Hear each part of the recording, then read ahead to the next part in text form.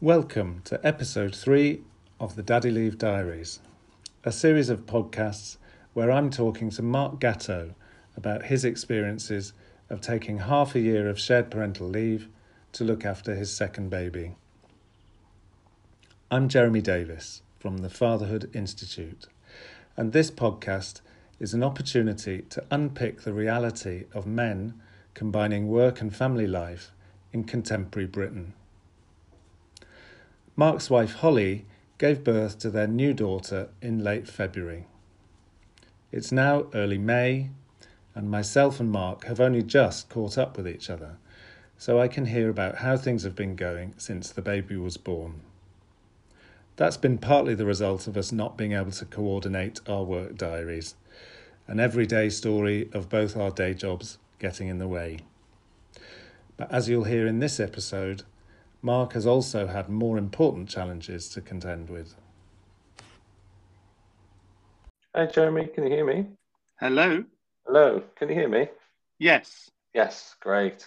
Hurrah! I was I've thinking it might be a problem at my end because I've got new whatever they're called, headphones, earphones. Yeah, I've just put mine on just Right. to see if it was a problem with my computer. So, well, it's working, so that's the main thing. That's good. Okay, so how are you? It's been a long time. Yeah, it's been a huge change of life, I suppose. Yes. Quite a roller coaster, is the way I would describe it. Quite a few downhill bits. Oh, really? We're starting to climb a bit more now, so that's good. Yeah. Okay. Good. So tell us everything. So my wife, Holly, was induced.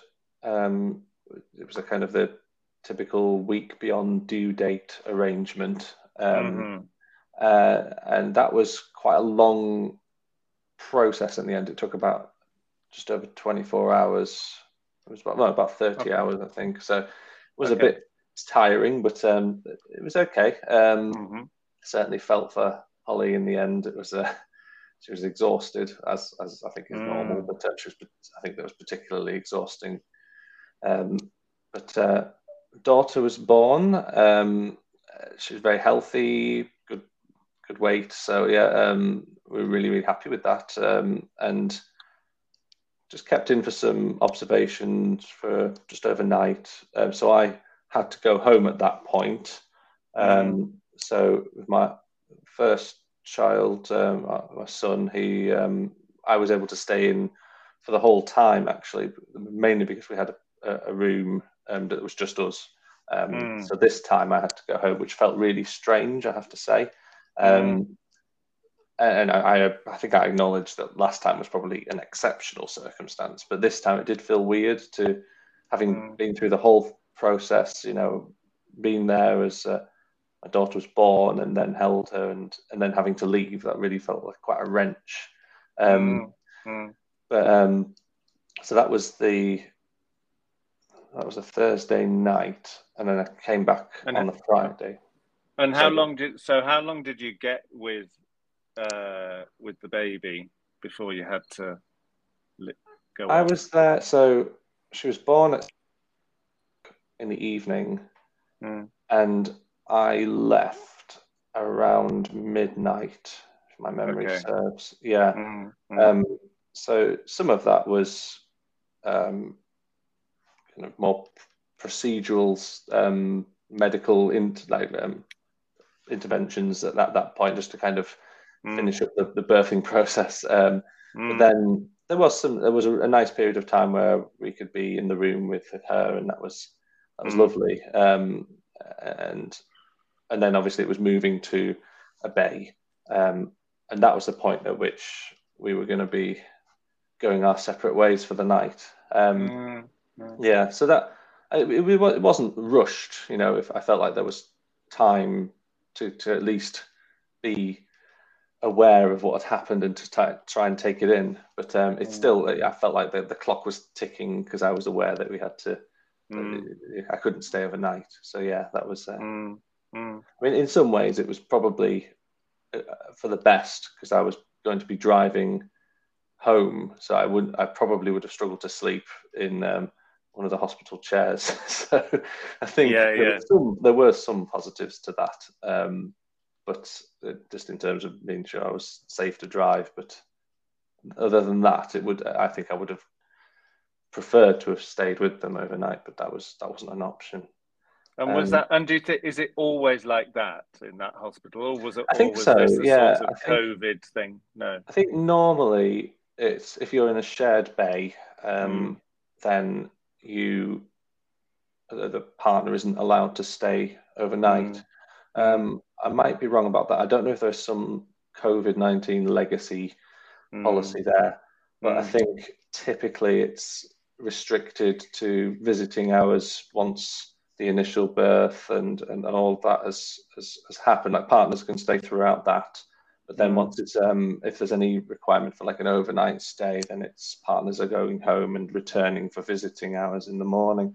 Or the afternoon. You're kind of allocated a morning or afternoon time, which fortunately for us we got a morning time, and basically spent the rest of the Friday trying to get the kind of discharge sorted. So that took a while as well. So it was a bit of a drawn out process. Eventually we got home, left late on Friday afternoon, so that was great. But I basically spent most of that day trying to do the subtle hints we'd really like to go home now.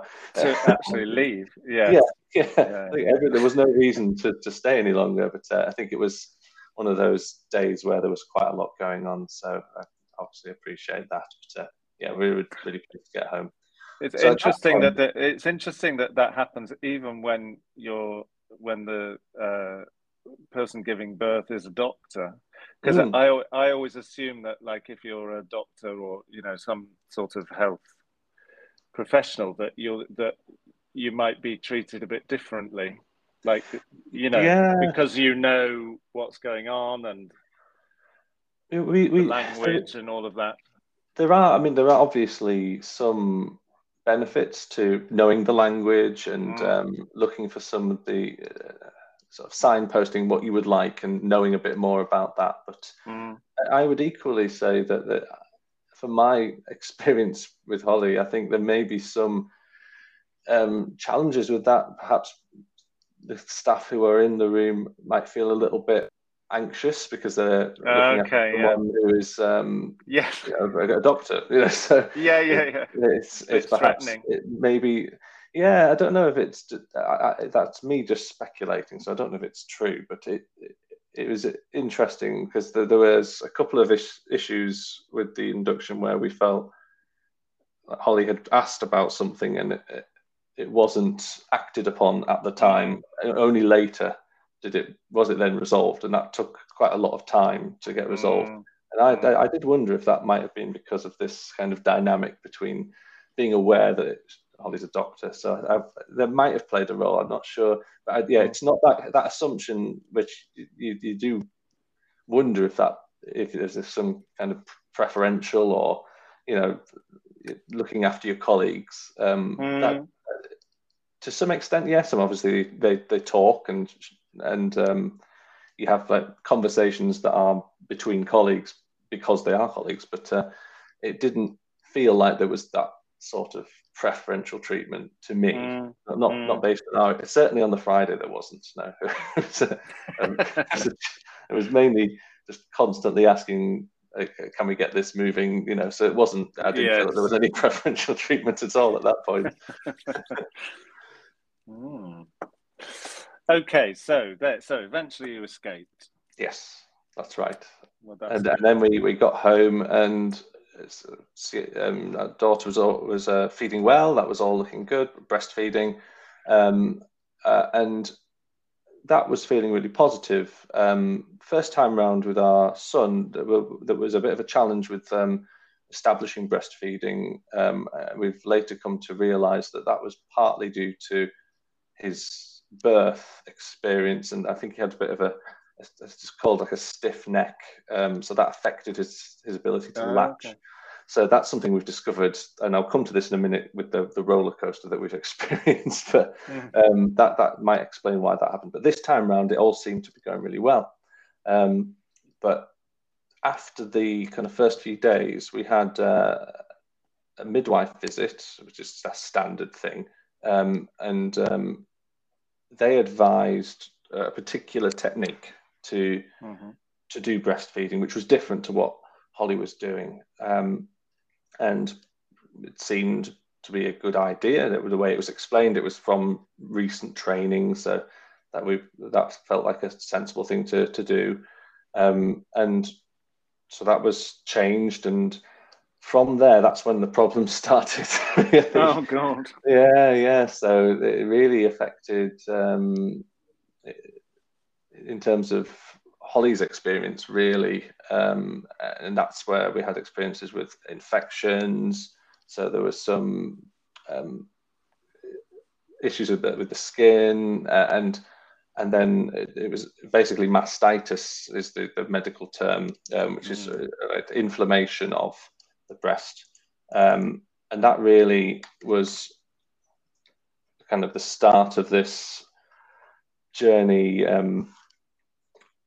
which has been very kind of emotionally draining, I would say, and for Holly, it's extremely painful, isn't it? Yes, yeah, oh yeah, yeah. I can only speak as a partner, but she's really had a tough time, and it went on for, gosh, it must be, so my daughter's 10 weeks now. I think it must be a good 8 weeks at least of persistent variations of mastitis. Yeah. Oh God. And we're not certain, but we feel like the start of that problem might have been this change of technique, which seemed to cause a bit of a problem with the way that the milk was flowing. So that might have contributed to the issue. We don't know, though. It's not been formally investigated in that way. But it was going well until that happened, and then it slowly built up. But we had a hospital admission in there, so with the infection rising, and so it really was quite serious at one point, and then rounds of antibiotics, and so for the first 4 weeks I was off with both paternity and then the first block of my shared parental leave. So that the first week felt okay, and then obviously this infection became a real issue into the second week. So from the second week onwards, this was really the main concern of the time off, and there were a couple of days where antibiotics seemed to resolve the problem, and then it would come back in a different form of some type of inflammation or other forms of infection that seemed to just persist, and so different treatments followed from there. And with each passing day where you thought, oh, is it getting better? And then the next day, oh no, it's come back. It was just increasingly fatiguing and emotionally draining, certainly for Holly, but for me, certainly I felt the same. And it just was a constant concern of stress, and in the meantime, trying to maintain a sense of more normality for our son, who's obviously just become an older brother. So that was a really, really difficult time that in reality has only started to feel okay in the last week, I would say. Wow. Yeah. So we've had scans. About 2 weeks ago, we had a scan. It was 2 weeks today, actually, I think, to kind of rule anything out that was causing this. And then we had what really has been the difference was we went to see a lactation consultant, which is a role out with the NHS. You had to make a private appointment for this, because we kind of were at our wits' end at this point. We really didn't know. And within a minute, she had said, "Oh, it's the latch. That's the problem," and okay. and it was, oh God, how immediately annoying. changed that. Yes. And back to what you were doing originally, yeah, probably. pretty much. Yeah, pretty much back to what we were doing originally. And the inflammation didn't settle down immediately. There was still pain, but then with just treatment with ice, so just cold treatment over the last week or so, it's finally settled down. But I mean, the fact that even beyond that revelation moment was great. We were relieved to think, oh, there was an actual issue that wasn't. It was, more of a, I suppose, mechanical issue. It's something that could be shifted and changed and could help it. But even a week after that, it hadn't improved properly. So it must have. My speculative idea as a partner was that perhaps it was that these ducts weren't being used fully before that point, and perhaps suddenly using them a lot was causing a degree of inflammation. Right. This is me as not a doctor, so that's just a pure speculation. But so this is the kind of thing that, as a partner, when the birth mother is breastfeeding, you become some kind of expert, or very invested in breastfeeding, and you're looking up different reasons why this is happening in a particular way. And so we were just desperately trying to work out what the problem was. And thankfully, the cold treatment has finally worked, and things are looking up, which is brilliant, because it has been a hell of a journey. On the flip side, our daughter's doing well, our son's doing fine. He's adapting. There's been plenty of tantrums, which have to be expected. But he's had his moments. He's doing fine. But that has been really like an anchor, sort of dragging behind us for the whole time until, I'd say, the last week. So, and has the midwife? So the midwife who recommended this different approach, has she been involved since then? So, or the midwife was involved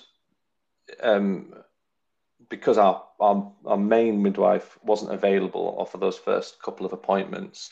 Right. Now, I wouldn't blame that midwife, really, because what they were communicating to us was something that, from what we now understand, is training that has been delivered across a number of midwives in the region. So it's like a hospital administrated or training. It's training that's been delivered recently, because that's what the separate lactation consultant shared with us. This is something that is being disseminated. That it's a problem, really, that's affecting more than isolated people. So when you consider that breastfeeding numbers in general are really low in the UK, I think it's particularly bad in the northeast of England, where we're based. You're talking perhaps about a handful of people at any one time that might be attempting to breastfeed. And so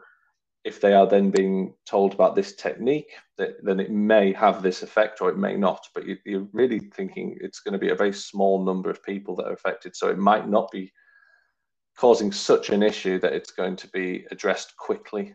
Certainly for us, we may provide some feedback to highlight where we think things have gone wrong. But it's thankfully it's now going right, but it did take us having to go outside of the NHS to find that solution. But it certainly was a source of stress. No, I'm sure. That's my nervous laugh almost. That's kind of just thinking about it. It's the sense of relief is palpable. Yeah. And I guess it's sort of that colours your whole experience of the early weeks. Absolutely does. Yeah. I mean, I imagine you're kind of, it's like you're denied that sort of relaxed I don't know, comfortable bonding time with the baby and all of that, because the combination of mother and baby becomes a sort of stressful experience. Yeah. It was. We've obviously, both of us, made conscious efforts to bond with our daughter and try and make the most of that and appreciate that. But yeah, you can't get away from the elephant in the room, which is an ever-present issue that we were really struggling to work out whether it was ever going to get better. You know, there was the point where you really started to question what is this? You know, what can possibly be causing this?